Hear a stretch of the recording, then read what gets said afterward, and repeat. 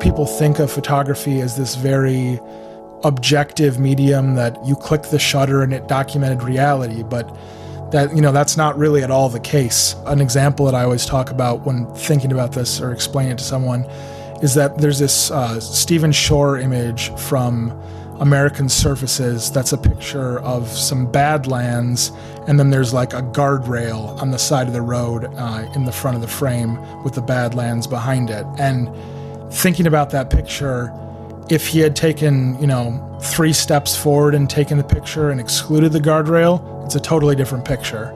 Every photographer, every time you make an image, you're doing that same thing, whether you consciously know it or not. So everything you're doing is really totally subjective. On this week's episode, we're talking with Noah Waldeck from Subjectively Objective.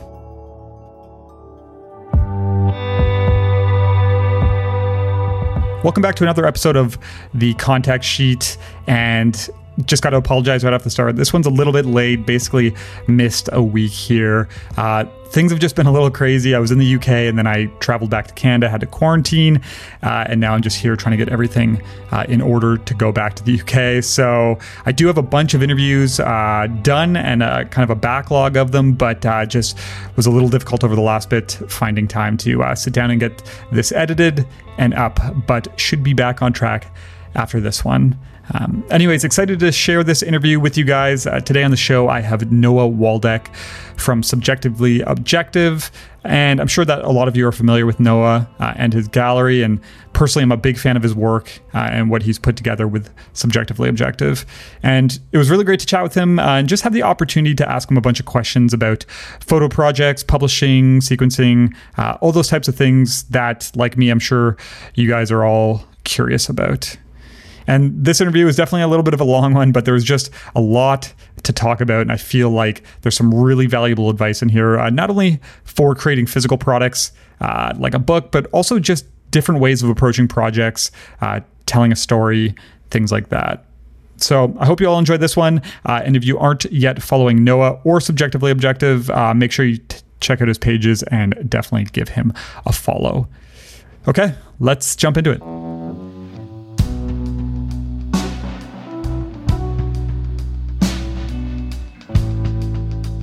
Said Noah, thanks for joining me here on the show, and want to obviously get into quite a bit to do with Subjectively Objective a little later on, but would just love to start by talking about your own personal work first, because you're not just a gallery owner and a curator, but you are also a photographer, and you just going on your website, you have quite a big body of work. So how did that all begin for you? How did photography first start? I would say I first got interested in photography back in high school. So it's been something that I've pretty much focused seriously on ever since then. So I first started probably making, photographing maybe back in like 2002. By the time I was finished with high school, I had actually put out my first little self-published book that was like, I felt like the best work that I had over the course of maybe like 2003 to 2005.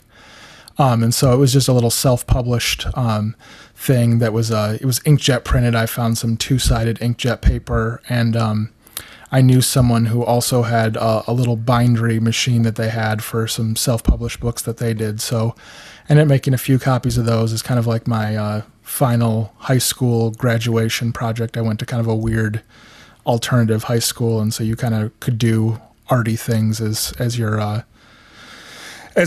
kind of your main thing there. And so I really spent a lot of time focusing on photography there. And then once I got my undergrad BFA in photography, I really was focusing on things in a way that not everyone does. I don't feel like it was.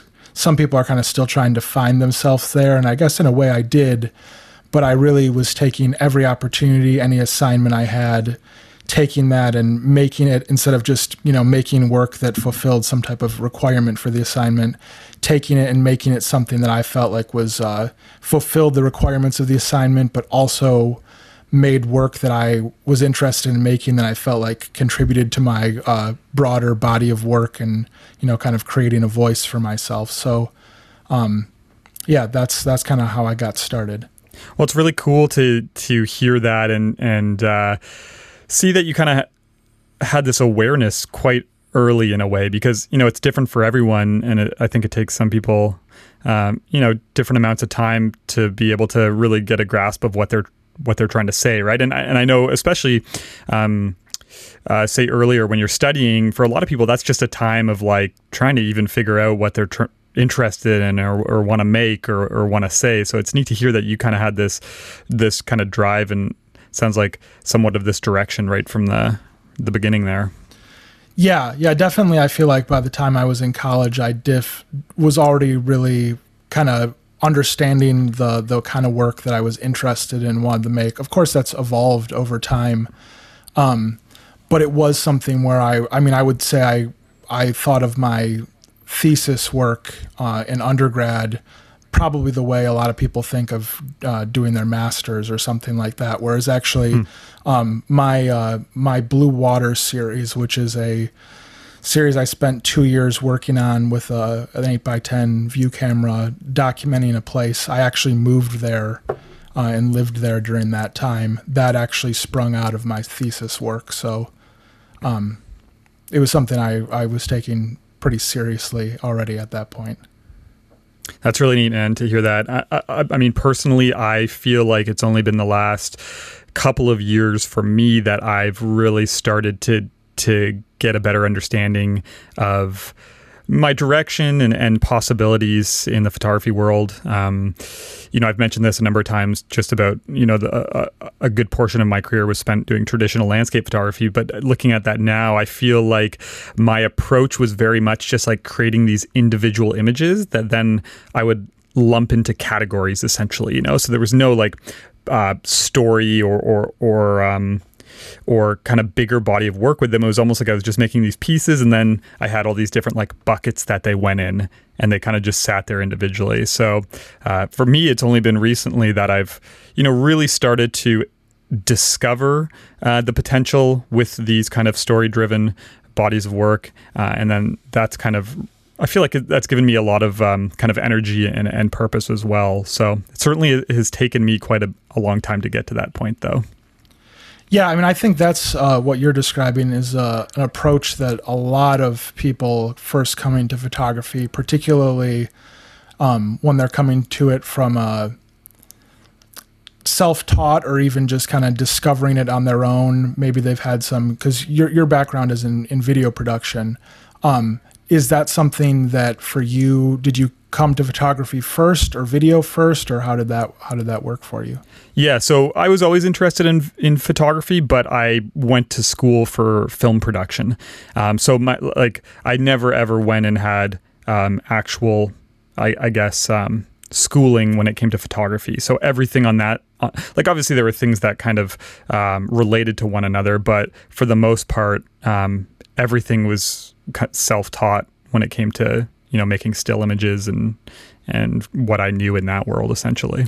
Yeah, no, and like I said, I think definitely with all the work I see as a curator, I see a lot of people that are, because that's something I have a lot of focus on as far as what I'm doing. I'm always trying to give people sometimes their very first opportunity to have their work shown anywhere, even if it's just on my Instagram page. And so I see people in all different stages of their kind of development as a photographer. And there's a lot of people who are in that kind of, they don't really have bodies of work or as far as some type of project that has some type of larger conceptual narrative. It's basically, here are all of my landscape pictures, here are all of my portraits, here are all of my pictures of cities or whatever. But so I think that's a pretty natural development direction that a lot of people take. But yeah, I would say I've always had a kind of a different, and probably just nothing right or wrong. But my direction that I came from it is I always was pretty focused from an early on spot that I kind of knew what I wanted to do.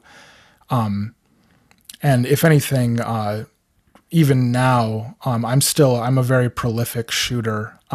But my challenge now is, with all the things I have going on, actually finding time to continue to actually put together things into bodies of work, because I kind of have two different approaches as far as shooting. I listened to your conversation with Kyler, and he was talking about, pre-visualizing what you want to make as far as a project and things like that. That's definitely something that I've made bodies of work. For instance, Blue Water, like I was talking about, that's definitely something.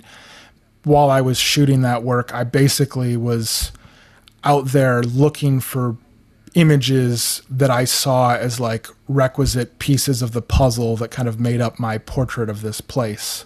And so it's not necessarily about how anyone else sees the place, but really personally for me, how do I see this place? How do I relate to it? What interests me about the place? And so then I was looking for things that I feel like are almost, icons or things that really kind of, symbolize the different aspects of this place. And, finding an image that you're like, well, I really, this is a big part of this. There's an image that it's actually, I feel like kind of one of the ones that really symbolized that project to me. But I have this image of a blank billboard on the side of the freeway. And that was something, while I was living up there and working on the project, it was something that was very strange. Seeing most areas, billboards are usually filled with stuff, but at that time in this place, there was an awful lot of blank billboards that you would see driving down the freeway, which is kind of unusual. And so I feel like that was one of those things that, like, I needed to have an image of that, because that was something that really kind of spoke to me about the place and kind of gave some of the character of what it was. That's actually it's interesting that you mentioned that, this idea of like, well, you mentioning how you actually go about things in a couple different ways, because that was my next question that I wanted to ask you, because looking at your website and looking at the different projects that you have on there, something like Blue Water, when I look at that, it comes across like, yeah, this was a long-term project, and there was a lot of probably direction to it as it was being made. But then I look at I think you had one portfolio called Huron, where it was just these images made from this same location in a cottage you were staying in, right? And some of these projects that you're doing seem so kind of like free and loose in a way, which is kind of in contrast to something like Blue Water. So just really curious about, how you balance those two approaches. Yeah, so that's actually an interesting thing. So I guess on one hand, I'm definitely very into making that type of, large format documentary kind of work, in the tradition of, the 70s photographers, Shore and Meyerowitz and Sternfeld and Eggleston, that type of stuff. But then I also am really into, and I feel like have a lot of influence by more like conceptual stuff. Think of like Ed Ruscha's photography, although I love his paintings too. But that type of thing where, so Huron is kind of one of those ones where it's I'm already in this place photographing this large scale project, but then I see that I was renting a cottage during the off season on the lake, which is actually really, it's one of those places that there's not a super long, and I'm sure there's a lot of places in Canada like this too, there's not a very long like holiday summer season, so they only can actually rent out the cottage for like 2 months. But then during the off season, it basically just sits there. And so I was able to rent it super affordably. I just had to move out for like 2 months during the summer while they actually made their money off of it. And so, but seeing there, like being on Lake Huron, it's just one of those, like, over the course of a few minutes, the mood and the atmosphere of the lake can completely change. And so that was one of those things where it's like a typology, just kind of studying the different variations of it. And it is something like that, so it's kind of more in that, again, kind of more of that conceptual, like 60s photography style. But then I also kind of shooting incidentally all the time. I mean, I shoot a lot of Instax, Fuji Instax now, which I originally got into that back probably around like 2006 or 7. I bought a Polaroid camera when I was hanging out with some friends from a Meyer in the middle of the night, and I started shooting with a Polaroid 600 and shooting stuff that was very much more free, because I had already been shooting a lot of 4x5 at that time. And so shooting with a large format camera, I mean, it's a wonderful experience, particularly 8x10.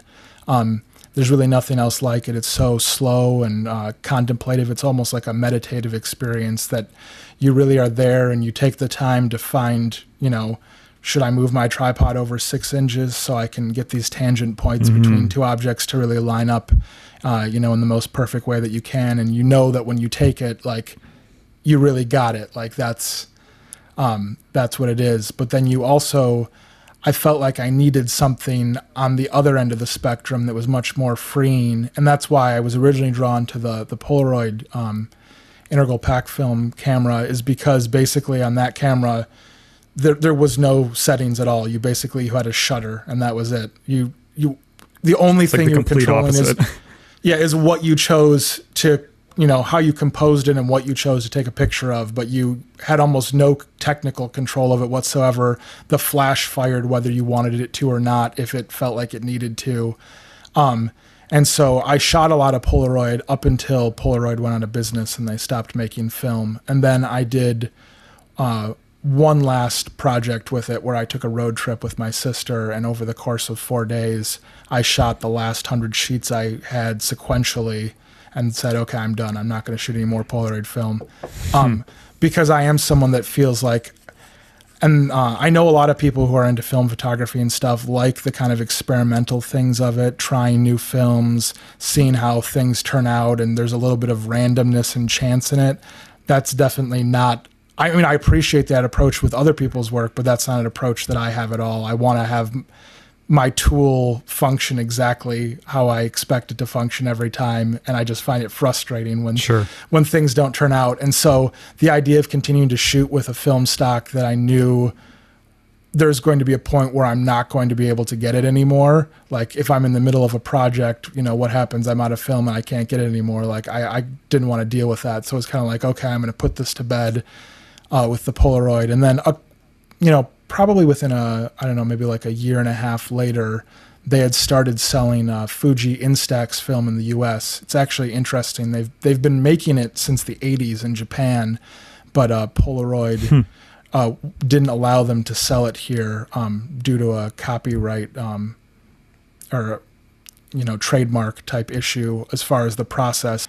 I do miss Polaroid film and what it was. I liked the square format, but Instax is something that's really totally taken the place of that for me. And I do, in a lot of ways, it actually is superior to Polaroid film. It's more consistent. The colors are a little bit poppier, and the camera has a really, it's 800 speed film. So it has the flash is really powerful for it. And so I utilize that a lot, both shooting stuff, at night sometimes, or even shooting, if you look at some of my newer instant work, I did the Instant Winter books a couple of years ago, where I had one book that was all stuff I shot in Michigan, where I live, during the winter. And then I also had a bunch of stuff I shot in Florida during the winter, since I have some family down there that I go to visit regularly. And so looking at these two very different places, I mean, the light and everything's totally different. I'm interested in the same type of kind of vernacular subject matter, but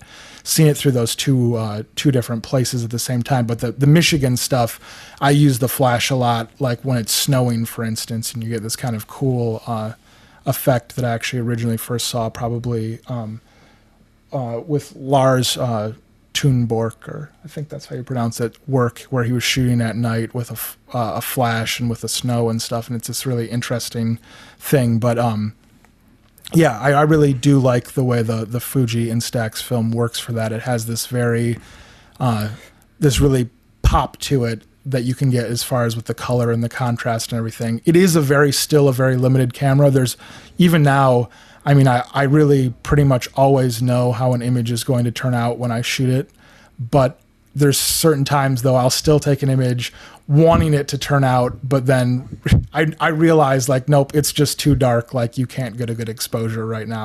It's just not possible. I got to say, I love the variety in your work in terms of, you having this long-term project shot on 8x10, it's a very slow process, and then going and through your other portfolios and seeing, these projects like the ones that we just talked about. And it's encouraging in a way, just because like, I think, and especially this is something that I've been experiencing recently, is like, I think it's easy at times to kind of put constraints on things where you feel like, okay, if I don't work on this project for like 3 years and shoot it on, 4x5 and plan it out for X amount of months, it's not good enough kind of thing, So but obviously that's not the case. And it's just cool to see these projects that are like a little more loose, a lot more kind of free, and even things that are created over like a 3-day road trip or something. Because right now for me, like I'm back in Canada, just got here. I'm going to be here for a couple of months as I go through this visa process. And the one thing I really want to do is start working on creating some work around this area where I kind of grew up, this more like northern area. But like my first thought was like, well, I'm only here for 2 months, right? Is it worth it? But it's interesting. Now I'm noticing, okay, like, there's no reason why I can't just start something and see where it goes and just disregard at this moment right now the amount of time that may need to go into it or may not.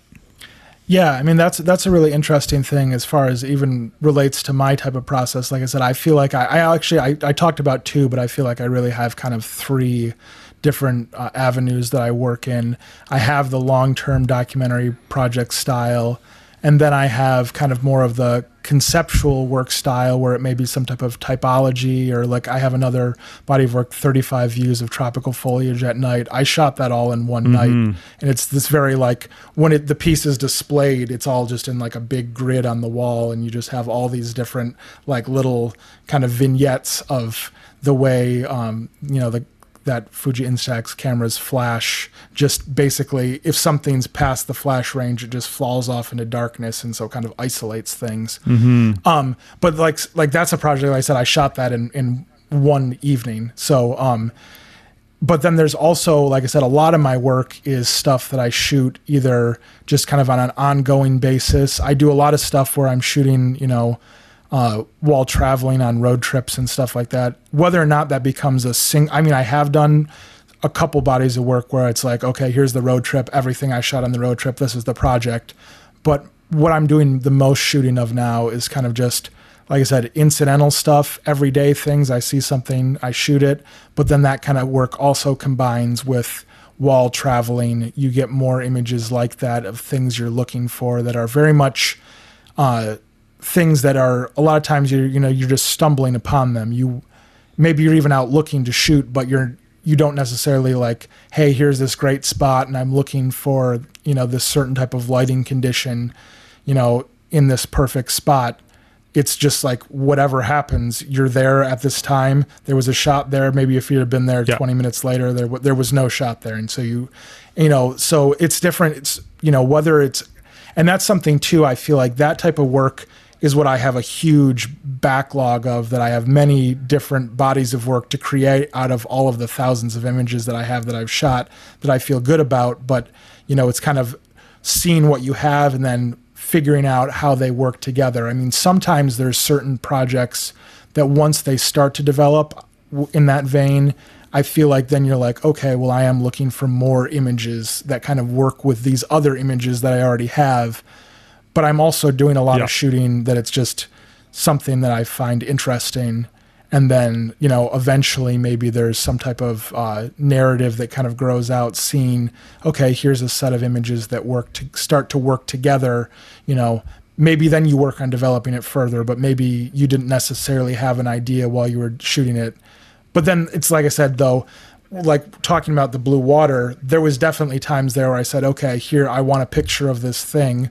Here's the spot. And then I waited till, the light was right, or there was the right conditions that I felt like, okay, here's the time that I want to make this image of this particular thing. So I think both approaches can be really valuable. It just kind of depends on what type of work you're trying to make. And then also, what type of work can you make? I think that's something for a lot of people, is that, there may be maybe you have this dream to make this long-term documentary project about some faraway place, but it's really difficult to do because you only can travel there so often and stuff like that.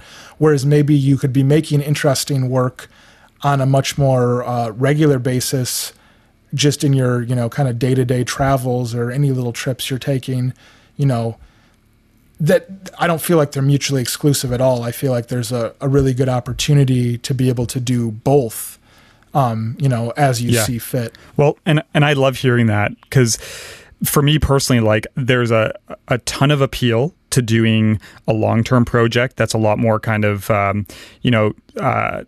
structured and thought, a lot more thought goes into it right from the start, maybe in terms of, direction and expectations and stuff. But then I also love just going out and letting this kind of curiosity and this intuition guide me at times, just to go and make images for the sake of making them and seeing where things go. So I love this, like, it doesn't have to just be one approach. It could be both at the same time. A while back, when I was doing a lot of traveling, working on some of my American Southwest stuff, we got down into like the South and over into like Florida and stuff. And I just picked up like an old point and shoot and some expired film, and for like a couple weeks, I just worked on like documenting this kind of like these like snowbird areas. So like South Carolina, Florida, and stuff like that. And it was like this departure from how I was working before, and it just felt really kind of free, and the expectations were pretty low, yet at the same time I had this really kind of strong idea of what I wanted to do. And that was kind of my first experience with, just letting go a little bit and playing around. And I was actually really happy with how a lot of that stuff turned out. So I love the idea of, being able to approach things both ways, even at the same time. Yeah, no, I think sometimes it can be, I know for myself personally, I feel like having both of those elements makes me feel like I can still be, making work and having that creative outlet regardless of what I'm doing, at that moment. I feel like right now I am kind of gearing up to start another long-term documentary project, because it's been a while since I've really done one of those.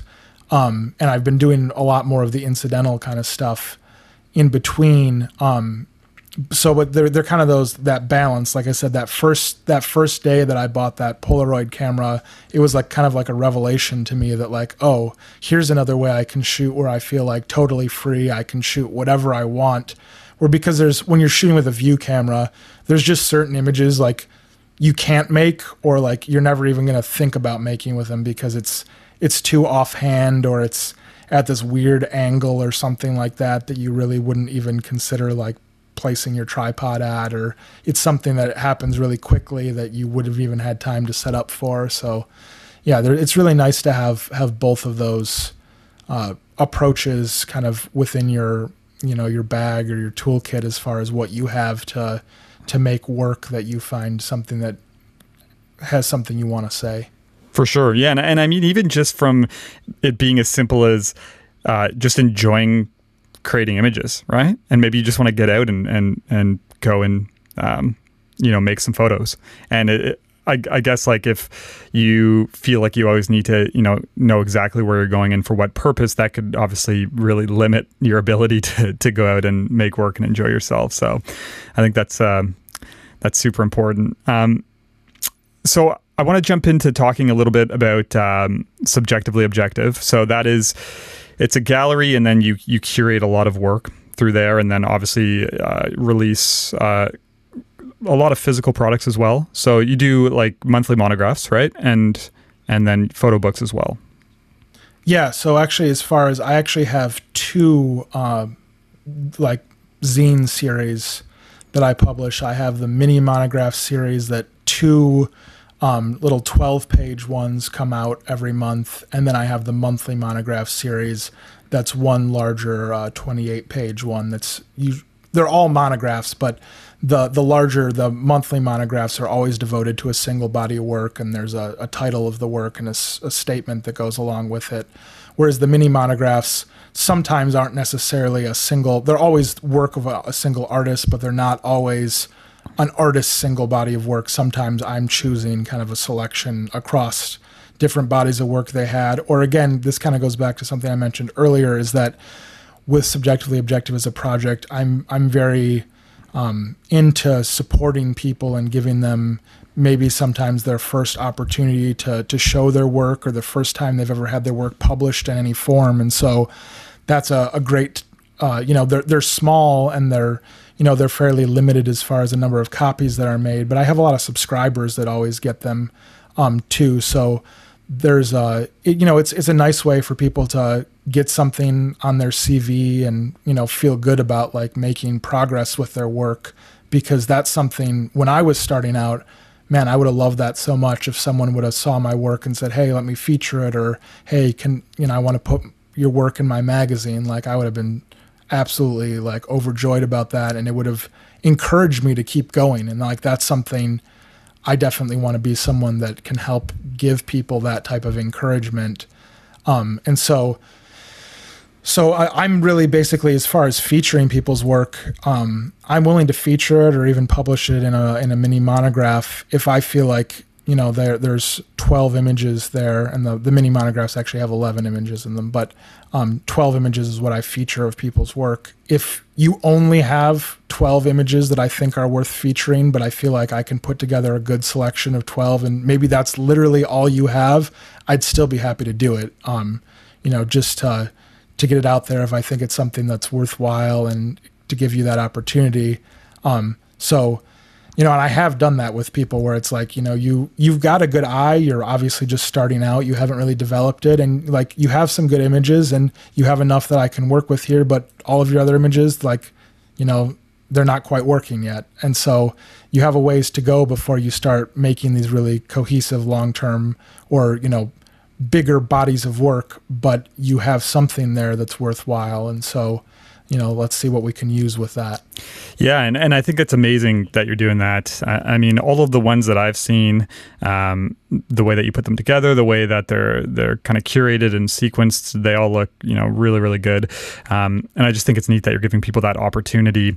And so I definitely, one of the things I wanted to kind of do today, just while I have you on here, is really take advantage of this opportunity to talk a little bit more just about the I guess, process of like publication or creating physical products, or if that's a zine or if that's a book, and also curating and sequencing and stuff like that, because I think it can kind of be a little bit of an area or a topic that's not talked about much. And I think for people, especially people starting out who haven't put out any physical products, it can also be something that's maybe a little intimidating, or they don't really know where to start. So I guess a good place for us to start would be, let's say someone has never put out any of their work yet as a physical product.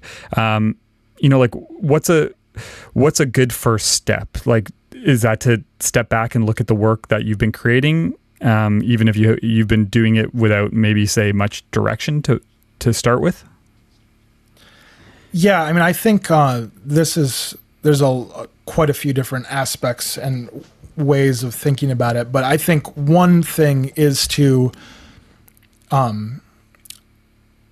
really, it's always super valuable to keep shooting a lot and keep making new work to build up a bigger body of work to choose from. Like, particularly if you're thinking about doing any type of publication, whether it's something you're self-publishing, a zine, or whether you're looking to, make a monograph or anything like that, particularly if you're starting to search for publishers for it, is having, an extensive built-up body of work really is going to make that putting together some type of publication much easier, because you're going to have more stuff to draw from. So whether you're doing something that's kind of an overview of all your work, and it kind of depends on, what your individual person's work is. There's some artists that basically everything they shoot, regardless of what project they may categorize it under, it looks like their work. Like, they got a style and they're shooting it in a consistent enough way that you can, and I do that frequently, putting together stuff that from different projects that I think all work together. And, maybe I'm reconceptualizing what they originally were thinking about when they made the work. But is definitely having more to draw from is always better. But it definitely, when you get into starting to make your publication, you also need to be a critical editor of your own work if you're the one putting it together and putting it out. It's better to have something that has less stuff in it but is really tight than to have something where you feel like there's filler in it. Mm-hmm. I mean, it's the same thing like with an album, like a really great album that you feel like every song on there is important and it matters, that you want to listen to the whole album because it's so good, versus like, oh, there's a couple good songs on here, but these other songs, they're not so good. Yeah. Like, maybe in that case, it would have been better just to put out an EP or something like that only had the good stuff on it. So, I mean, in general, people are, in my experience, after, all the work I see, people are generally very poor editors of their own work. And it definitely, I mean, even myself, it's interesting thinking about that type of process.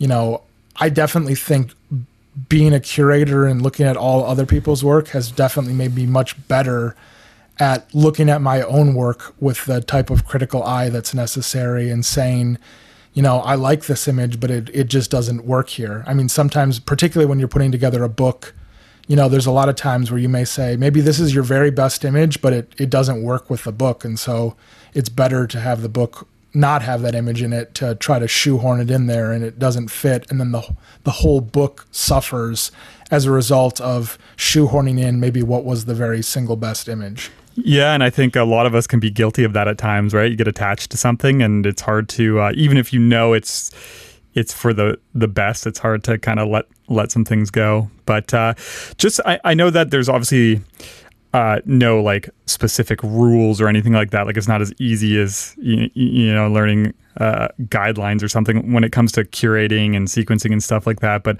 I'm just trying to think of like from like a practical standpoint, say for people who are just starting to maybe look at their work in that way a little more and try to put together images into a project. Like, what is there any like practical advice in terms of things to look out for when you're trying to pair images together or make sequences? Like in your experience, what have you found works when it comes to like, creating like links between images and stories and stuff like that?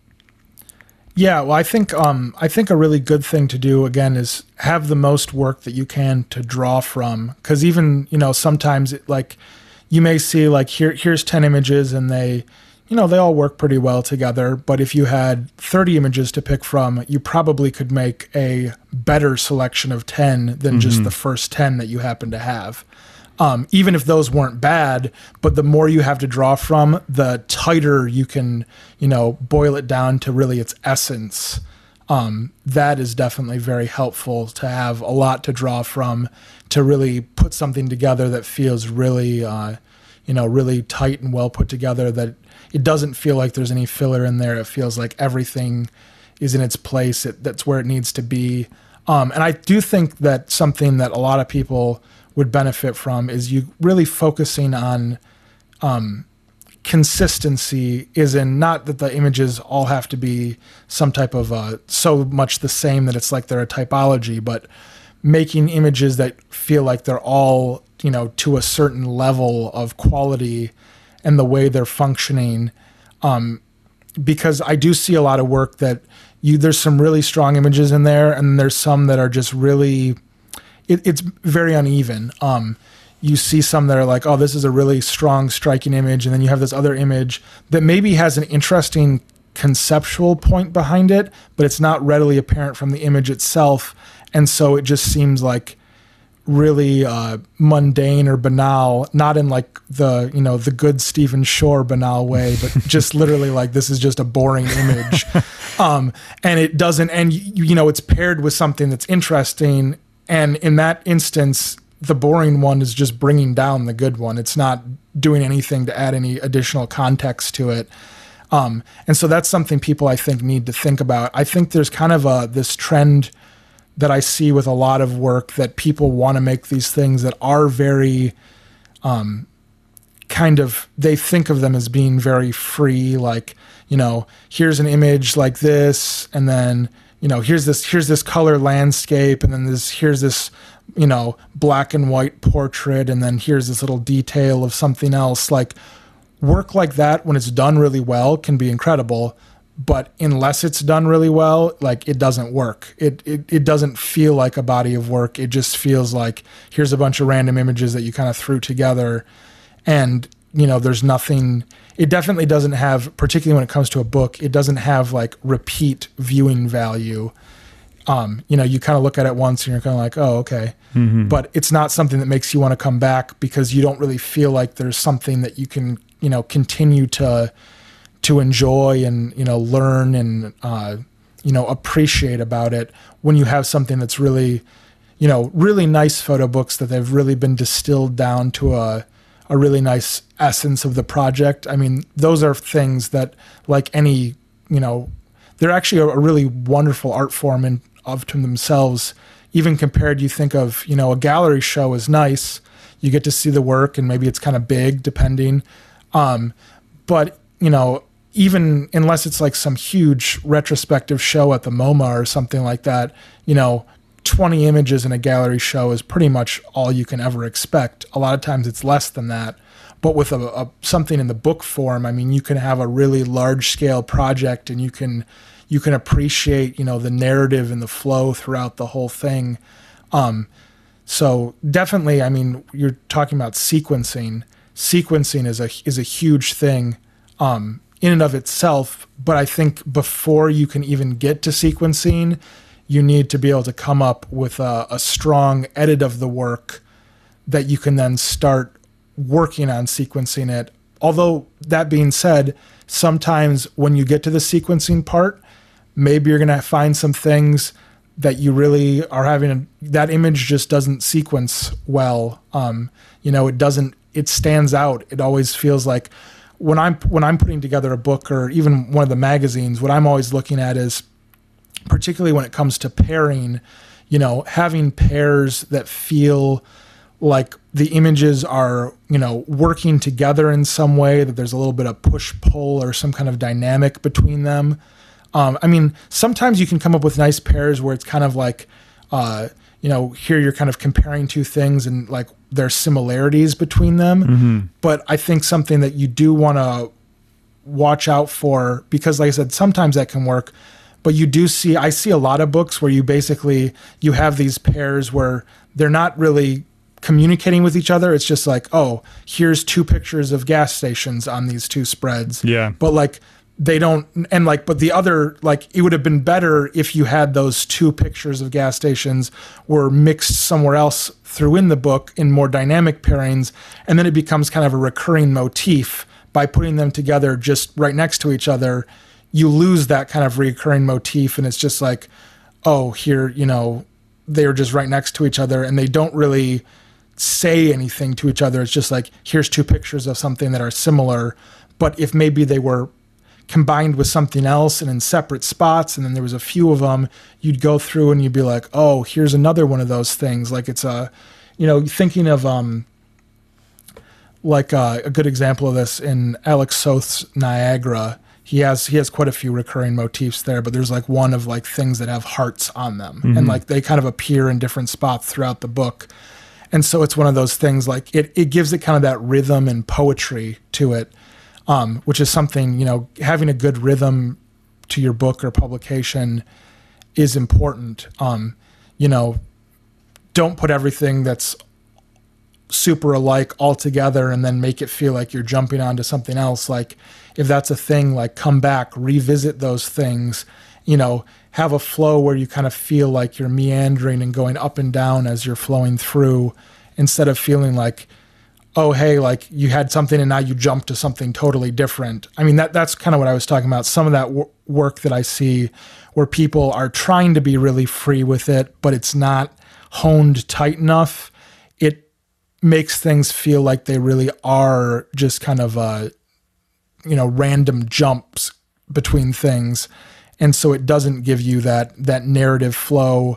And again, that's something too, when it becomes to, as far as sequencing and even a narrative, a lot of nice narratives, they don't have to be super explicit. I mean, they can be really free associative narratives, that, another, talking about work that's done really well in that way, where you're combining this kind of seemingly random stuff, but it does have that kind of poetic narrative to it. Something like Jason Fulford's books are like that, where they're done really well. There's kind of like seemingly random things, but it actually feels like it's loose, but it's also tight. And so like that can work really well if it's pulled off well, but it's kind of hard to pull off. And so it's definitely easier to put together a nice publication of any kind if you can actually really boil down things and say, here's a really good cohesive group of images.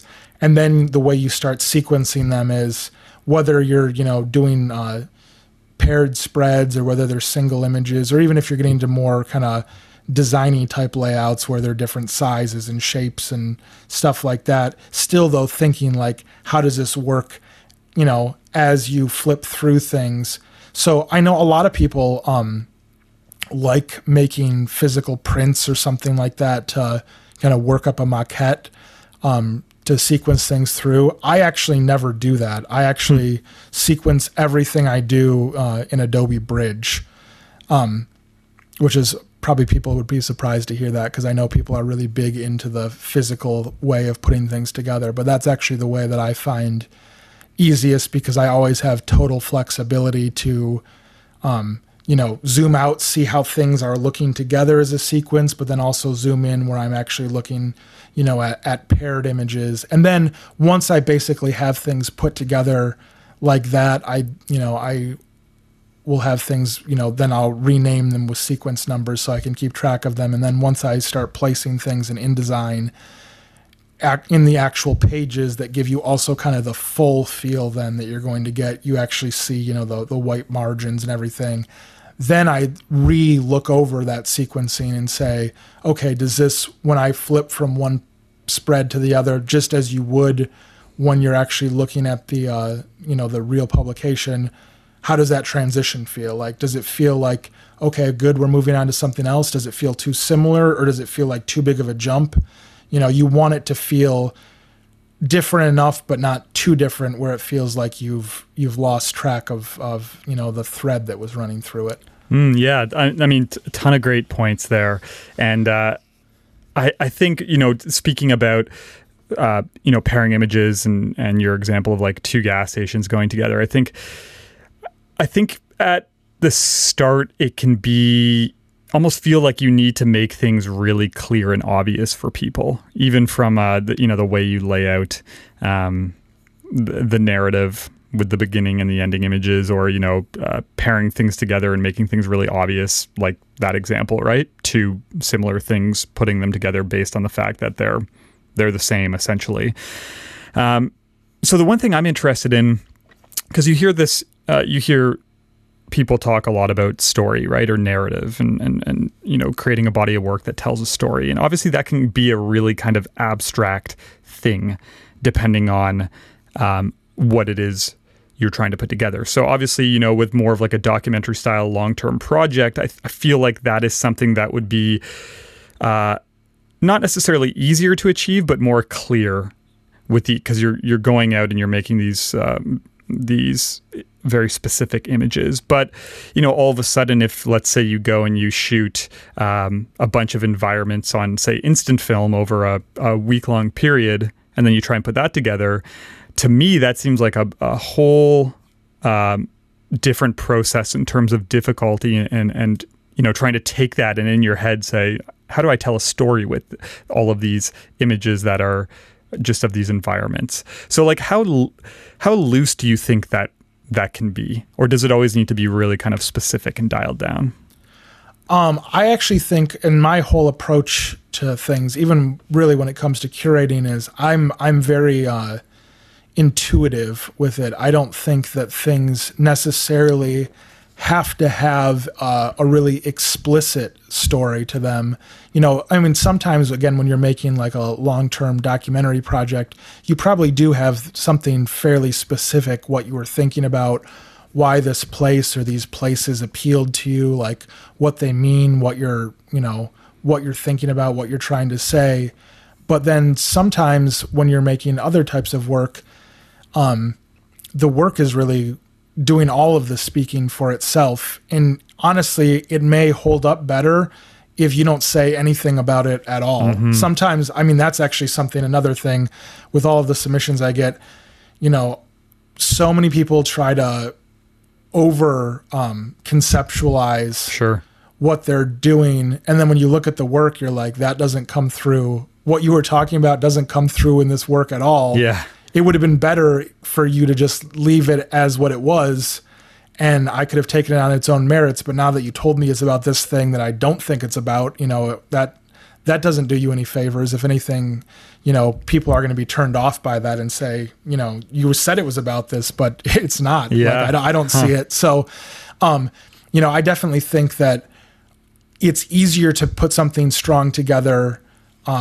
without saying too much about it, being too specific, or trying to, say you're saying making this grand statement where, a lot of nice work isn't a grand statement. It's, it's a very simple kind of personal statement, just about the way that you see the world around you. I mean, that's actually going into subjectively objective a little bit. That's actually why I call the project subjectively objective, because it's kind of my overarching philosophy about photography is that, people think of photography as this very, objective medium, that it's a physical thing. It's not like a painting that you click the shutter and it documented reality, but that, that's not really at all the case. I always think of as an example that I always talk about when thinking about this or explaining it to someone is that there's this Stephen Shore image from American Surfaces that's a picture of some badlands, and then there's like a guardrail on the side of the road in the front of the frame with the badlands behind it. And thinking about that picture, if he had taken, 3 steps forward and taken the picture and excluded the guardrail, it's a totally different picture.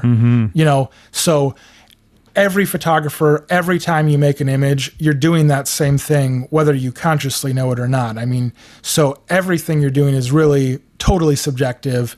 What you choose to include in the frame, what you choose to exclude, the moment you choose to take it, like all of those things are subjective decisions that you're making, like I said, whether you're consciously aware of it or not. And so it's really, I'm interested in work that is really, basically it's embracing the fact that like this work is, what's interesting about it is it's giving you a little glimpse into, how this photographer sees their world, why they chose to shoot this thing and stuff. And again, none of it's something really, explicitly said. It's really more about just the visual experience of it.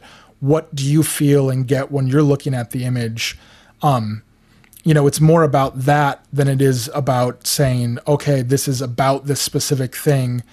It's more about, what does this make you think or feel, or is this a type of environment that interests you when you're looking at the image? And my approach as far as, curating that type of thing, when I'm curating, I'm actually in a lot of ways very much always recontextualizing what the photographer may have been thinking about when they were making the work. I'm really approaching it from the aspect of, I'm looking at work that what I'm curating is basically, it's always stuff, the type of work that I would have liked to have made myself. And so thinking about it that way, that I'm taking these images, how would I, if it's someone else's image, but I'm seeing it, how would I put these images together if they were my own images? What do I see when I look at them? And maybe it's not what the photographer saw, but, particularly when I'm doing like these survey style books, like Observations in the Ordinary, which has one of your images in there. When you look at the book altogether, it has 134 different artists' work in there.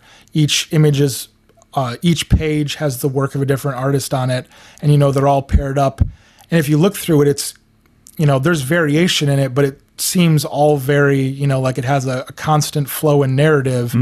That's all about because the way that I sequenced and paired it up and curated it together, that it's honestly, it's about the photographer's work that's in there, but it's at least equally as much about, how I am seeing this work and, how I'm seeing the world and what I'm doing to, take this work and put it together in a way that I feel like, taking things from people who had all sorts of different ideas when they were creating them and putting it together, that's something that's really very much about like what I wanted to say, even though I really don't know the intentions of the photographers they had when they were making those images. Oh man, you know what? I think everything that you just said is going to be so important for people. And even after hearing you say those things, it's even got, I can even feel myself thinking a little differently already.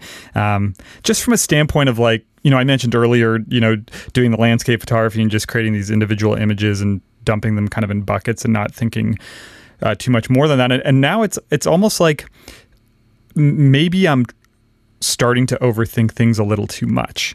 To think, okay, I'm going to go do this new project. I really need to like dial in beforehand, like what it's about, what I'm trying to say, what the focus is going to be, what the story is going to be. So I think it's almost like, you can get to a point where you start to overthink things, and maybe that starts to affect a little bit of that curiosity and that intuition, because we're all attracted to these scenes that we go and shoot and the way that we photograph them, just based on our vision and how we see things and the decisions that we end up making. So yeah, I think that's going to provide a lot of value to people just to hear all of those points you just touched on. Yeah, well, I think even when you are, there's a value to, like we talked about before, having, depending on the type of project, having some preconceived ideas about what you're, why you're making this work, what you're trying to say. But it also is good to, even within that framework, leave yourself enough room to still make the images that, you come across that feel interesting or important to you. Like, again, I know that your other podcast that you had with Kyler Zeleny was talking about how, with some of his projects, he said, okay, well, I'm going to shoot all specifically in these towns in Western Canada underneath a certain population size. Yeah. Or Alex Soth said when he's doing Sleeping by the Mississippi, I can shoot anything I want as long as it's within 10 miles of the Mississippi River. Mm-hmm. And so it's giving him a framework. It's about something, but it's also pretty free. Yeah. That like, it's not totally limiting you to say, oh, well, I just can't take this image. It's not going to work there. But then there's also, even particularly, I think, with making, pretty much like specifically landscape work, you do have a lot of freedom to either, include a lot of different types of landscapes, or it could be a very focused type of landscape work. But in general, I think that's definitely a style of work, which is obviously something we're both big into, but it doesn't necessarily have to be this, big overarching theme. Sometimes it's really just about the work and the images and how they go together. There isn't always necessarily a lot that has to be said about them. Sometimes there is, if it's going to be about this very specific thing, but there's a lot of nice work that it's really about just, the broader things, people seeing the spaces around them, and, that's definitely something that's a big theme of my work, but I think it's a big theme of a lot of the work of people I show too, is that they're looking at these places and these spaces in a way that the average person doesn't look at them. Particularly when you think of things, you're looking at the, vernacular, everyday type of stuff. People go to the gas station all the time, but most people don't look at the gas station. Yeah. Yeah. Or anything, so that's the type of thing but it doesn't necessarily have to be some really overarching theme about it. Maybe you put together these images and it's just kind of like, they work because they visually work and they visually work together, and you don't necessarily need to say a lot about it. It just works on that level by itself. Yeah. Yeah. That's awesome. And speaking of Kyler, I don't remember which one of his books it was in, but he had this, in one of them, he had this part, I think it was near the back of the book, where basically he just listed out this kind of grouping of like keywords, like just words that made him think of the places that he was photographing, like small town Western Canada. And that's something that really stuck with me and that really appeals to me, even for like the work that I want to start creating around here. So like, for example, like one of the words would be like Chinese food restaurant or something, which is, something that you typically find in a lot of small towns throughout Canada. So just these like labels that you would relate to an area.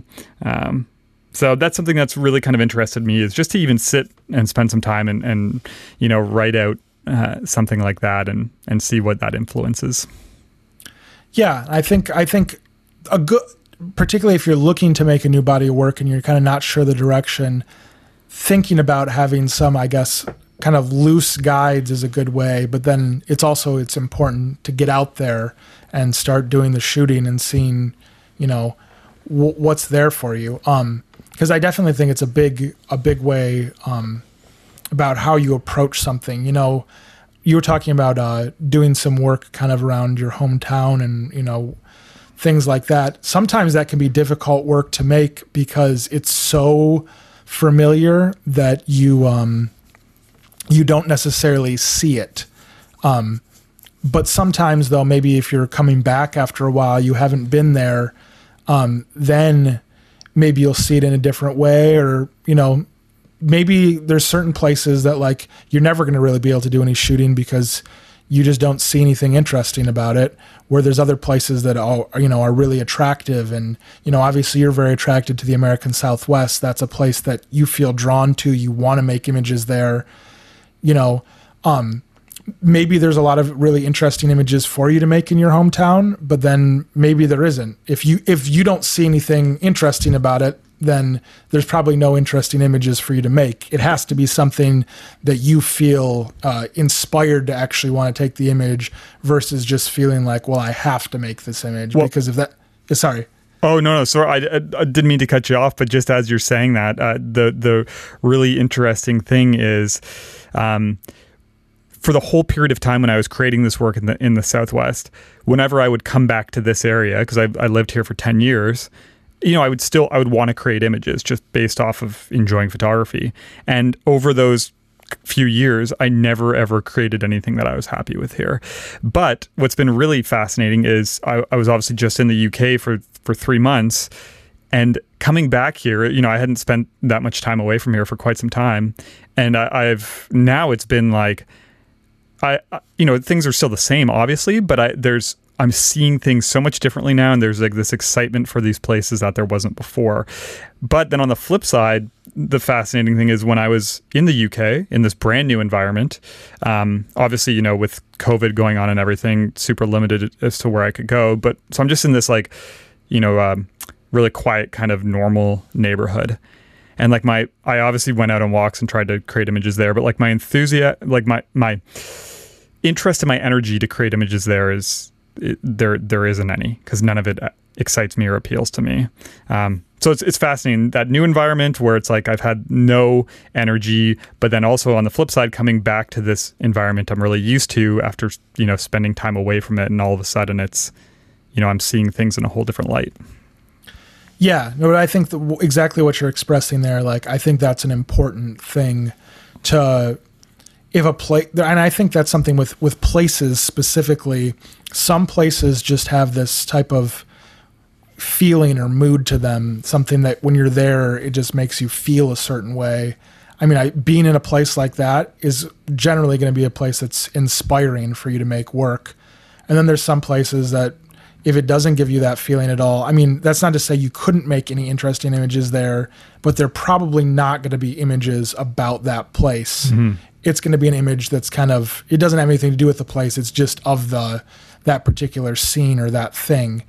But yeah, because I definitely think of, part of the reason why I decided to make my Blue Water series about the Port Huron, Michigan area is, I used to have a friend who lived there, and every time I would visit him, and it's a place that I had been before that, but while he was living there, when I would visit him, it was always just there's this kind of atmosphere to the place that I found really inspiring and made me want to shoot. And so I said, why don't I make a project about this place? Because, I always find something interesting to shoot while I'm here.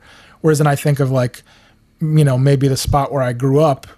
I remember definitely when I was first starting out, I did shooting around there, but I can't think of any image I've ever made around there that I actually am excited by, because it wasn't a place that had that, not that it wasn't a nice place, but it wasn't a place that had that mood that inspired me.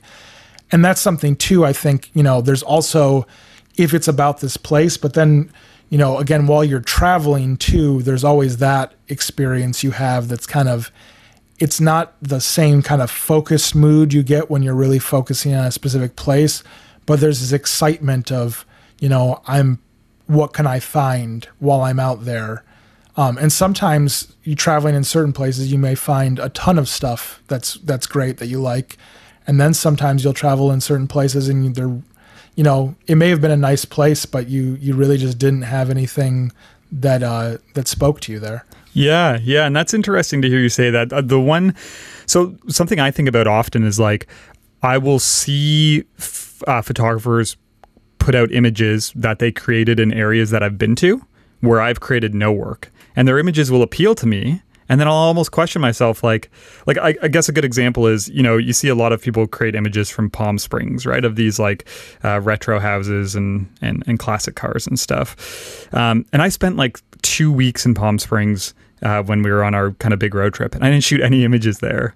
So I'm like, okay, I'm seeing these images that are like, there's this appeal and I'm enjoying them. But then I'm like, how come when I was there, nothing spoke to me enough to get out my camera and go and create? Yeah, I think, and that's a big thing, kind of going back to what I was saying about people's work being specific to themselves as far as shooting it. I think that's really kind of all that's left for photography at this point. I think everything has basically been done. There's no type of photography that anyone's going to make, to my knowledge, that I can even envision that's not going to have some relation to the work that's came before it. And so really all there's left at this point is to make work that personally interests you. And if you're doing that, is going to at the very least say something about the way that you see the world in general, or at least the places or the subjects that you're photographing. And so I think having that personal subjective element in it is really important to see and understand that. But it's also, I think this is kind of a side point that's related though, as far as advice for people when they're thinking about putting together, publications and books and stuff like that. Being really knowledgeable about photo history and what's come before in the past, the other people who have made work that may be similar to the work you're making, spending time with as many other photo books as you can are all really helpful things to do when you're working on your own work, because it's going to give you an idea of what else has already been done and can kind of help you kind of focus in on, yes, maybe I'm making work that someone else has already made work about the same type of thing, but, what's the more personal connection and reason why I'm making it? What's similar, but what's different about the way I see things and the way that, this photographer saw things?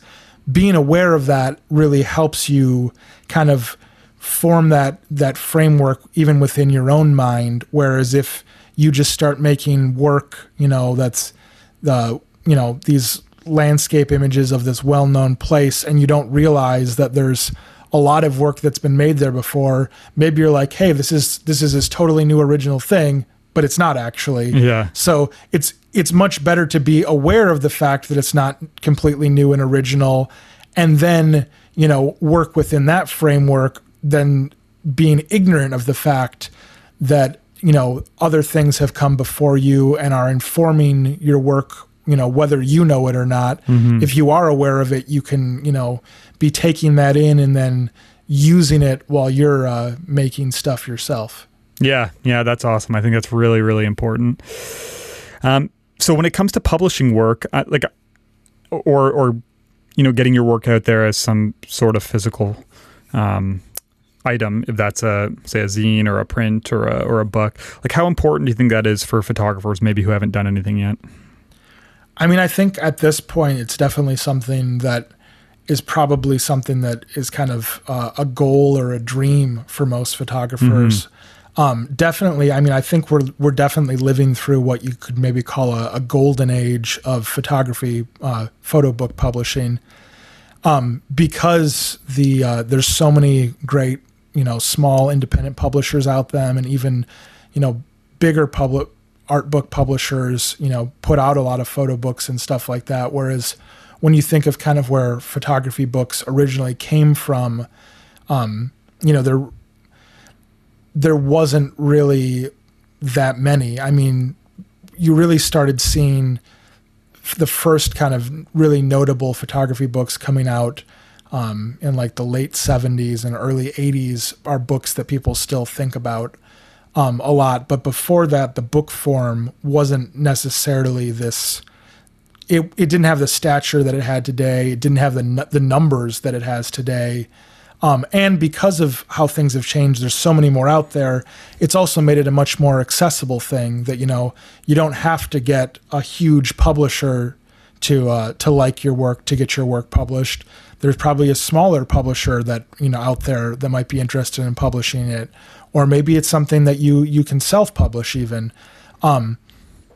Obviously there's positives and drawbacks between all of those options, but it definitely is something that I think more and more photographers have on their mind, because of the greater availability of it, the changes in technology that have allowed it. Even, I mean, as far as even self-publishing stuff, it's not really ever going to be a way that works from a monetary perspective as far as making books and wanting to sell them. But the idea that even like print-on-demand books exist and you can, get a book made up of your stuff. Again, the economics of it will never work because they're so expensive to do individually when you're printing on demand, as far as if you're trying to sell them.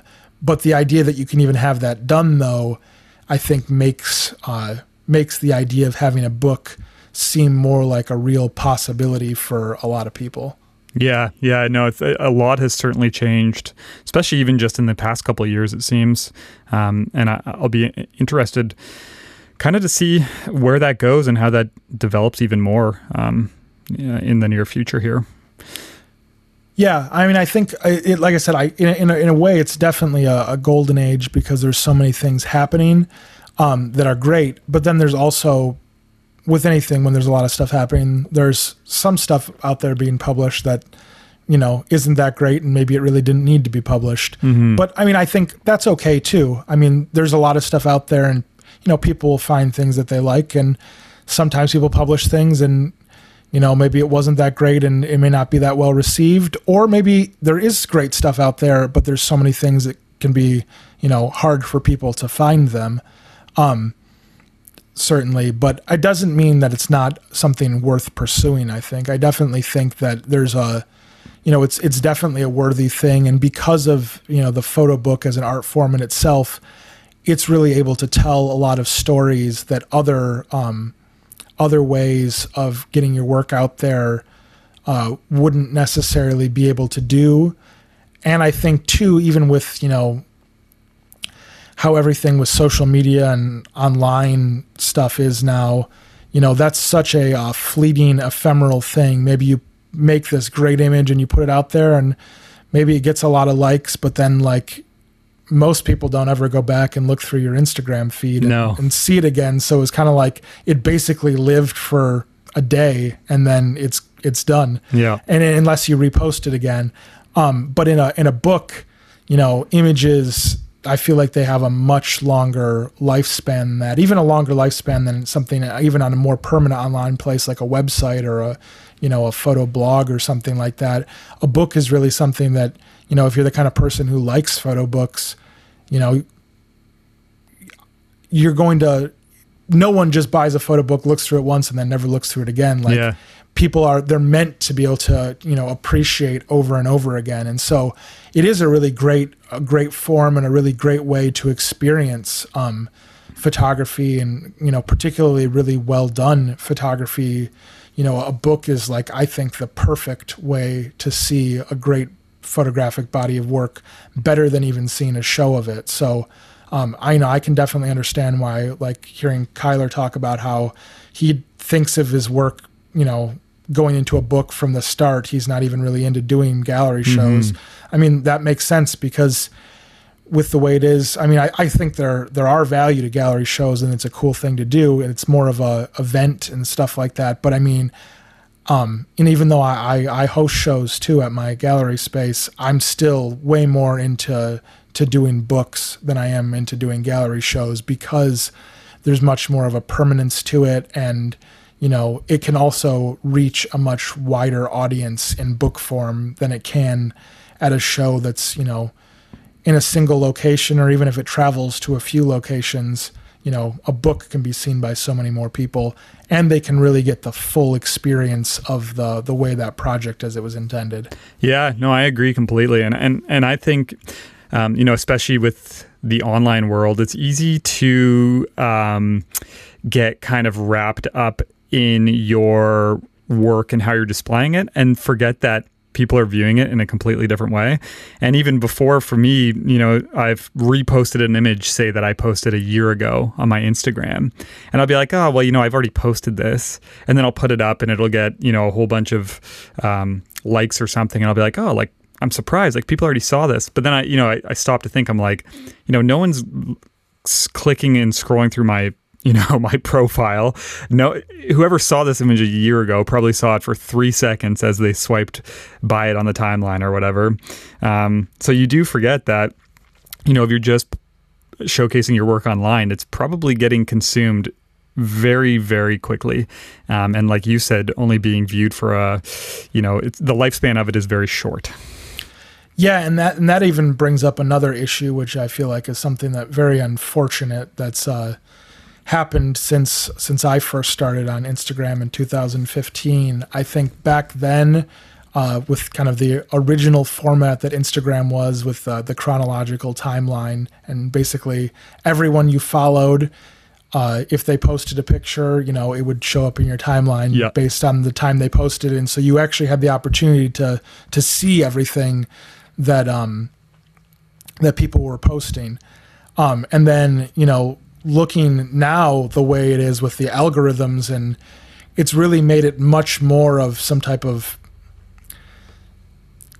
popularity contest type thing amongst the way the algorithm works. Basically, it decides that if something's popular enough, it will show it to more people because they might also like it. But if it's not very popular, it hardly shows it to anyone because the algorithm thinks that nobody will like it, which is, I mean, it's definitely, I can see why it's good for Facebook as a business, but it's not good for photographers or for people who are actually interested in seeing artwork. I mean, it's totally counterintuitive to that purpose, because, if someone liked your work enough to follow you, they probably want to see your images when you post them, but there's a good chance, regardless of how popular a certain post is, Instagram's only going to show it to a very small percentage of your followers. Yeah. And hearing you say that, there'll even be times where, like, for one reason or another, like a photographer's work will be shown to me who I follow, but I haven't seen it for months or something, to the point where I've almost forgot that I've forgot about them, and it's like maybe someone whose work I interacted with quite a bit, and then for whatever reason it stopped getting shown to me, and then I'll be like, oh yeah. So I can relate to that completely. It's kind of like you never know what you're going to get.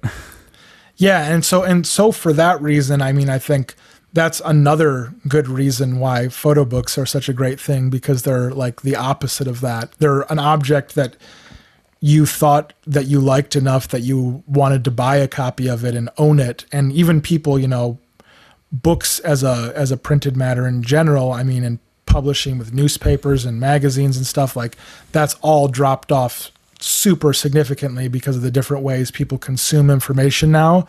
But like photo books are on an opposite trajectory from the rest of the publishing world, and that they're one of the few types of published, printed matter that people actually see a value in having, long term. Maybe you're even someone who's kind of a minimalist and you don't like having a lot of stuff or objects around you. There's still people like that I know that still, collect photography books because they feel like, unlike the other stuff, they're actually an object that brings value to their life, being able to have the physical object there and being able to revisit it. So, that's something really great about books. But yeah, it is unfortunate how Instagram specifically has changed, and it really makes it harder to get your work out there than it would have. I mean, I would have definitely a couple of years ago would have definitely encouraged people and said what a great, platform Instagram is as a way to, get your work out there further. And it still can be, but it's not what it used to be. I feel very fortunate that I started subjectively objective on Instagram when I did, because I don't think if I had started it a couple of years later that I would have had the opportunity to grow it into what it's become. Yeah. Just because that's something with the work I'm showing, I'm particularly showing more of people's work than, there's a lot of other nice accounts out there that are, gallery style accounts that show cool work, but it's usually just like one image from a single person. And it's usually kind of something that's going to be, more poppy and popular. I mean, you can look through, there's certain types of images that Instagram really likes, those type of images, and the audience on Instagram really likes them. Yep. And then things that are a little bit maybe more obscure or a little bit more difficult or a little bit more definitely, there's a lot of wonderful, wonderful work that's very subtle. Instagram does not appreciate subtle work at all. And so, that's something you can see, that I see even, that there's a lot of times where if I'm showing work that is more subtle, it's not going to get a lot of likes, but I still think it's important to show that work. And, I wish it could reach more people, but I don't want to let myself and what I'm curating be dictated by, what the algorithm wants to do, because otherwise I would only be showing things that I knew were going to be popular. And, that's not that you could do well doing that, but I mean, that's not what I'm interested in doing. And I don't think that's what a lot of artists are interested in doing with their own work. Yeah. And I can relate to that quite a bit, because for me, it was the most enjoyment that I have ever gotten out of Instagram came at the point when I removed all my expectations from it. And what's fascinating is, I'll get people message me quite often, and I mean, I don't have like a massive following by any means. You have a pretty big following for an artist on Instagram, I would say, for someone who's not, famous. For sure. But it's not like, hundreds of thousands of people. But yeah, I mean, I'm grateful for everyone that's followed me for sure. But what I'll say to people, like, I'll get people message me and they'll say like, oh, what should I do? I'm just starting out. How do I grow my following? And I'm just like, honestly, I never had some like tactical approach. I just removed all of my expectations. I posted the work that I enjoyed. I never thought about, is the image I'm posting today going to be as popular as the last one? And is it going to work? And what time am I posting at? And blah, blah, blah.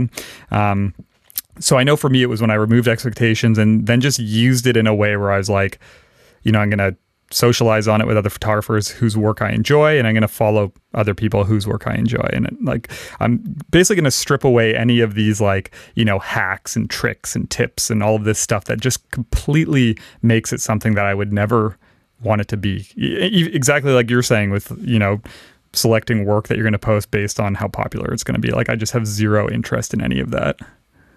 Yeah, no, I think you're someone that actually, I would say you have at least two things going for you specifically that make your work something that does fairly well on Instagram too. I mean, your American Southwest subject matter is obviously something very relatable that a lot of people are really into and like, and then your images are also, you know, they got a pop to them. They're bold. They're not super subtle images usually. I mean, you have some that are more subtle, but your images are, you know, your compositions and the color and everything is something that it's definitely striking, that it grabs your eye. So that's the kind of stuff that does well on Instagram. And then you also are very engaged as far as, with your audience and stuff like that, which also seems to be one of the things that does help on Instagram, as far as even with the algorithms, the fact that you're very active with, you know, talking with other people and stuff like that, it sees that stuff and says, oh, this is a person that like is doing a lot of stuff, so we should be more supportive of them. And then the other thing is that too, and this is something I would still recommend if someone's looking to try to get started. I mean, one, do not expect things to be the way they used to be as far as growing followers and stuff, because I think those days are gone. Like, it's one of those popularity begets popularity the same way, you know, wealthy people, it's easy for them to get more wealth because they have already wealth to spend on things and to invest in things. The way Instagram works, if you're already more popular, it'll be happy to try to give you more people. But if you're having, you know, struggling to get traction, it's not very supportive as far as, you know, getting your work in front of people for the first time. For sure. But something I do think though that helps as far as if you are looking to kind of try to make Instagram a platform and a way to show your work, is to try to do it in a way that at least has some degree of consistency, that you're actually posting your serious work on there. You know, you're actually posting your real photography and not just, you know, like just random snapshotty pictures or, you know, your friend's dog or your last meal or whatever, in kind of the original way that Instagram was used. I mean, that's kind of what it was originally for. And like I said, when I first joined in 2015, that was still kind of the main thing on Instagram, I think. But then there was this kind of smaller, you know, subset community of fine art photographers and, you know, pages like Subjectively Objective that were, you know, curating and featuring work. And then, and then these were people too that are actually posting things that people actually want to see. You know, they actually want to see interesting photographs. And so, like, I mean, I think that's totally how I attribute any success I had on that, is that I was, back then with the way things worked, I was showing things people wanted to see. And so then people started to follow me. And I still think if you are trying to, you know, grow what you're doing, actually showing your real work that people want to see is important to do that. If you do want to use it in more of the just, I'm going to just post whatever I feel like way, that's fine. But, you know, if someone finds your page, unless you're already a known entity to them, that they already know your other work from, you know, online or, you know, real gallery shows, or they know you personally, like, you know, just some random person who comes across with you probably doesn't care about your cat. And so, like, if that's the picture, they see a bunch of that when they go to click on your page. If they see one image that you post that they really do like, you know, you're probably not a must follow for them. But if it is, they go and say, oh, hey, here, this guy's got more work that I do like, you know, there's still a way to get traction doing it that way. Although, like I said, I don't think things will ever be the same way they used to be now that they've, you know, changed things. But I think there's still good opportunities. And I mean, I've had a lot of great opportunities, experiences myself, and hopefully I've given a lot of other people good experiences and opportunities, you know, through Instagram. But actually the more I go forward with things, the more I want to, always trying to expand things more into other, you know, outside of that. It's kind of, I feel like I kind of took the back door through becoming a curator. You know, I didn't originally start out in maybe the more traditional way that people did. It wasn't like someone said, hey, like, here's this job as a curator, like, you're a curator now. I just started doing it. And then kind of went from there. And then even with publishing stuff, you know, I originally had an idea that I wanted to start publishing zines back in 2009, and like it never really, back then I feel like it was very hard to, okay, I have things I want to make, but I don't have any audience to show them to. And so going from there, it's really difficult. And so it wasn't until I feel like I kind of discovered Instagram as an idea, and then saw that, having positive engagements and relationships with people on there, that like, hey, maybe this is something I can start doing, and started publishing the mini monographs and kind of started growing from there. Well, I got to say, I love what you're doing with Subjectively Objective, and I've been a fan, obviously, ever since I came across your page, which was pretty early into my Instagram journey, because I haven't been on there for too long, a few years now. And then I also just love, the opportunities that you give people. Obviously, the work that you put out, it's all great, and I'm excited to see where you go with things next. And I guess to kind of wrap things up, the one question I would have is, say for anyone who hasn't ever approached a curator or gallery, and who hasn't put out any physical work, but maybe is a little intimidated by that whole process. Like, if people want to reach out to you, or are interested in that, like what's a good way to do that? I'm always happy to see people's submissions. As far as, like I said, I get a lot of submissions, and so unfortunately, I actually don't usually get to respond to everyone, just because I'm getting so many that I don't honestly have the time to respond to everyone the way I'd like to be able to. But yeah, I'm always happy to see people's work. I am frequently now running call for entry things for books and exhibitions, where there's a small entry fee, usually like $15, that goes towards the producing a book. And so then a bunch of people submit. The money goes to actually making the final publication, and then everyone who submitted to it, whether their work got in the publication or not, can still get a free copy of the book. So, that's how I did the last one, Observations in the Ordinary. I have another current one running right now. I don't know when the podcast will actually come out, if it's about to end, so if that will even still be up at that point. But that's something that, for those, that's a great way too, because even I also, after people have submitted to those calls, there's a lot of work that got submitted that, even if something, maybe one of their images got in the book, maybe nothing did, but it's like, oh, you actually have a bunch of good stuff. You would be great to have their work in a magazine, or, maybe that's a way that I come across someone that I look at doing work with for a bigger monograph.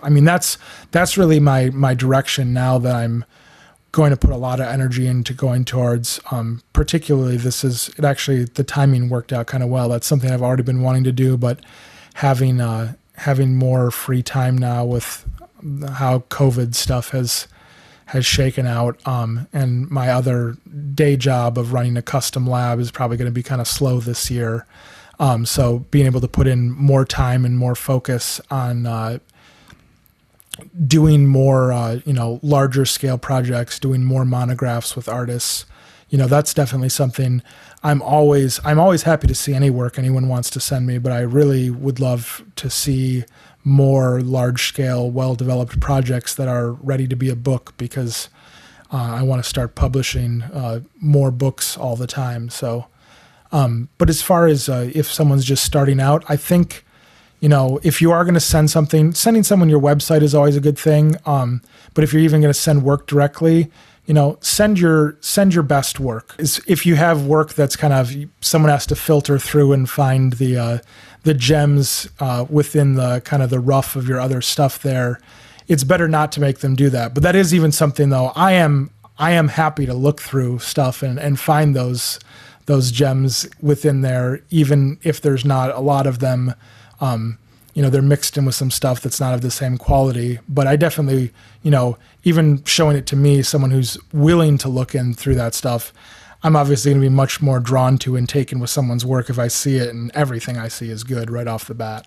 Yeah, that's awesome, man. That's great advice. And I think just this conversation as a whole, there's a ton of value for people. And it's been great to chat with you, just because I feel like we've touched on some topics that are are unique in a sense, because I mean everyone else I've interviewed to this point has been just purely a photographer, not no one who's run a gallery or anything like that. So yeah, I think there's a lot of info in here for people who want to start getting a little more involved in this physical kind of product side of their work. So yeah, I think this is going to be great. And as for subjectively objective, if people want to check out what you're doing over there, the website's probably the best option, I'm assuming. Yeah. I mean, obviously you can see what I'm doing on Instagram too, but yeah, definitely go to the website, subjectivelyobjective.com. Actually, just one other thing, I know we've been talking for a while now, but actually something else, just one other thing I thought would actually be really helpful to share for people who are thinking of doing a book, whether they're submitting work to someone or, working with another publisher, whether they're self-publishing, something really important to think about. And this is actually the biggest thing I could say about all work that I see. Most people's photographs are too dark. And so particularly when you go into offset printing something, if your image is already too dark, it's going to look extremely, extremely muddy. So that's something to think about, that, just because particularly, and I think a lot of that kind of streams from a lot of people shooting mostly digitally now, that it's kind of like, it's digital, it's in color, and so you see an image and you're like, hey, that looks basically like it looked in real life, this must be fine. But like, that's whatever your camera captured is generally not the final thing. That just needs to be the starting point. And from there, a correct exposure with the right amount of density and something that's correctly color balanced is not necessarily something that's just going to come out of your camera by itself. So that's definitely something to think about, though, that a lot of stuff is really, really dark to begin with. And so if you go to print with those same files that were already dark, it's not going to turn out super well. So, think about having if you're looking at stuff on a screen, if you don't have any type of color calibration equipment that even can help with this, still be thinking about the actual accurate level of where your screen brightness should be is probably down closer to 50% brightness, maybe even less than that, depending on what your screen is. But it's definitely not full brightness, because if you're looking at something on a screen that's really bright, it may look great on there, but then once it goes off to someone who has a dimmer screen, then the image looks dark. Or definitely once it goes off to a printer, it's going to be really dark. And so, yeah, making sure things aren't too dark, particularly when you're going to print, making sure they have enough brightness and then enough contrast too, because again, with the printing process, particularly offset printing in CMYK, if things don't have enough natural contrast, they're gonna really struggle being reproduced well. So as far as getting your files looking the very best they can before you go to the printing process, you're going to be in much better shape with that. And so, that's something that if that's not something you're comfortable with yourself, or you feel like you need help with that, I mean, you should be, finding someone to work with that can help you with that. Obviously, I'm one of those type of people that's something when I work on people with their books, that's a big part of what I'm doing, is I'm making sure that any editing and color correction that needs to be done, like, I'm helping out with that, because, I want their work to look great, but I also, I want the book to look great and as best as it can. And so I also even end up helping out quite a few artists who I might not be publishing their book. Maybe they're working with another publisher, or they're self-publishing, helping that kind of stuff. Like I said, that's one of the things I do with my lab work, is helping people with their color stuff and working with their files a lot. But it's definitely really important to be thinking about that, particularly when you're going into publication, because if you're not thinking about it, your book, your magazine, whatever it is, it's not going to look the best it can if your files didn't look the best they could when you sent them off to print. So important. I'm glad you mentioned that. I even know, for me, years ago when I first got into calibration and stuff, I remember the first time I calibrated my screen, and it had me adjust when it measured to the recommended luminance level. I couldn't believe when I dropped the brightness down to like 25% or whatever. And my eyes were obviously used to looking at my screen at full brightness for so long that it took me a couple hours to adjust. And for those first couple hours, I'm like, this can't be right. The screen seems so incredibly dim. Yeah, if you don't know, it's actually going to, the first time you look at it, it's going to be kind of painful. You're going to be like, oh my gosh, this is so dark. How can I even do anything with this screen? But that's one of those things you got to realize, like you kind of have to commit to that, because if you don't, when you're doing your editing work, maybe your file looks great on your monitor, but it's not going to look great on anyone else's, and it's definitely not going to look great in print. So yeah, so that's a really important thing that, and like I said, that's probably the biggest thing that I see out of all the work that I look at. And definitely when it comes to me putting together a book, whether it's a monograph I'm working on with an artist, or even a survey compilation book, I end up doing a lot of work to all the files that get sent in, because they're coming from a lot of different places, different artists. Not everyone has the same technical ability or even the way they're seeing things, but I want the book to look good. So, doing that work to them, getting everything looking nice and consistent as far as, density and color too. I mean, color is a big thing too. That's something that a lot of people struggle with and need help with, is that, the way you see colors on things, and, is this thing, is this 3 points magenta? Would it, you really, when you think of color things, the best way to think about it is when the colors are all corrected properly, everything is going to really have the most color contrast and pop to it. If you have too much of one color, you can kind of equate it to, some people will know like print viewing filters. But even something, if you've never looked at those, think of it if you've ever looked through like colored lens sunglasses, like the world the contrast of everything is totally flattened out, because it's like you're looking at it through a yellow lens or a cyan lens or a magenta lens. And then if you take that away, it's like, oh, things are back to their vivid full color when that's not there. So,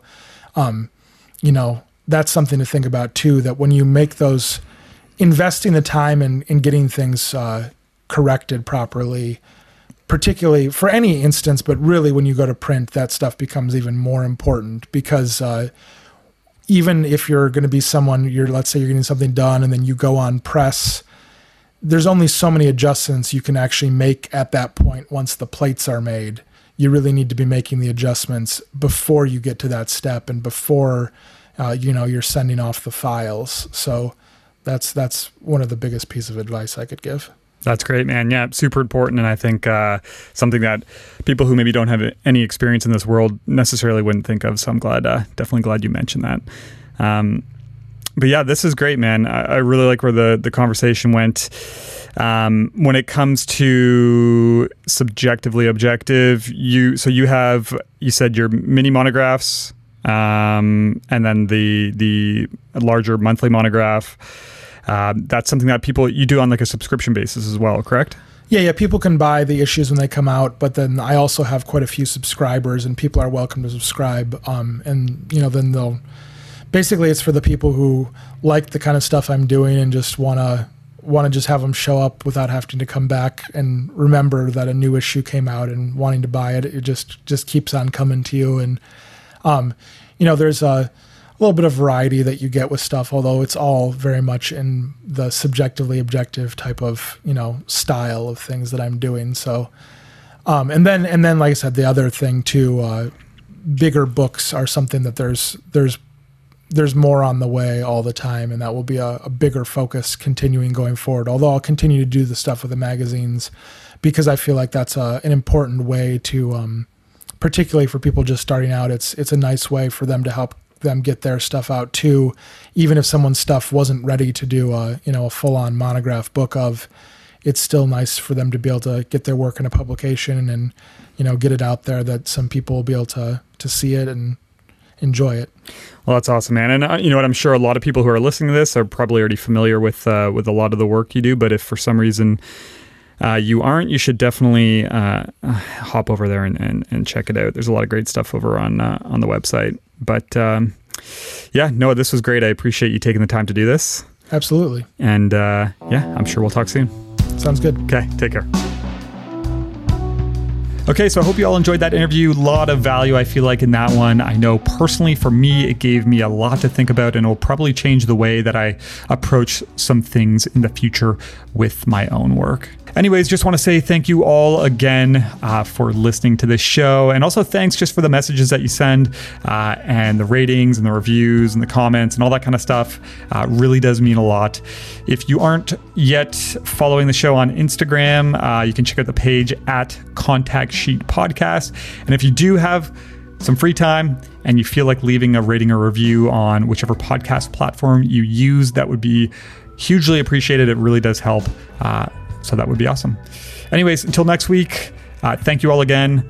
And I hope you're all doing well, and we'll talk to you soon.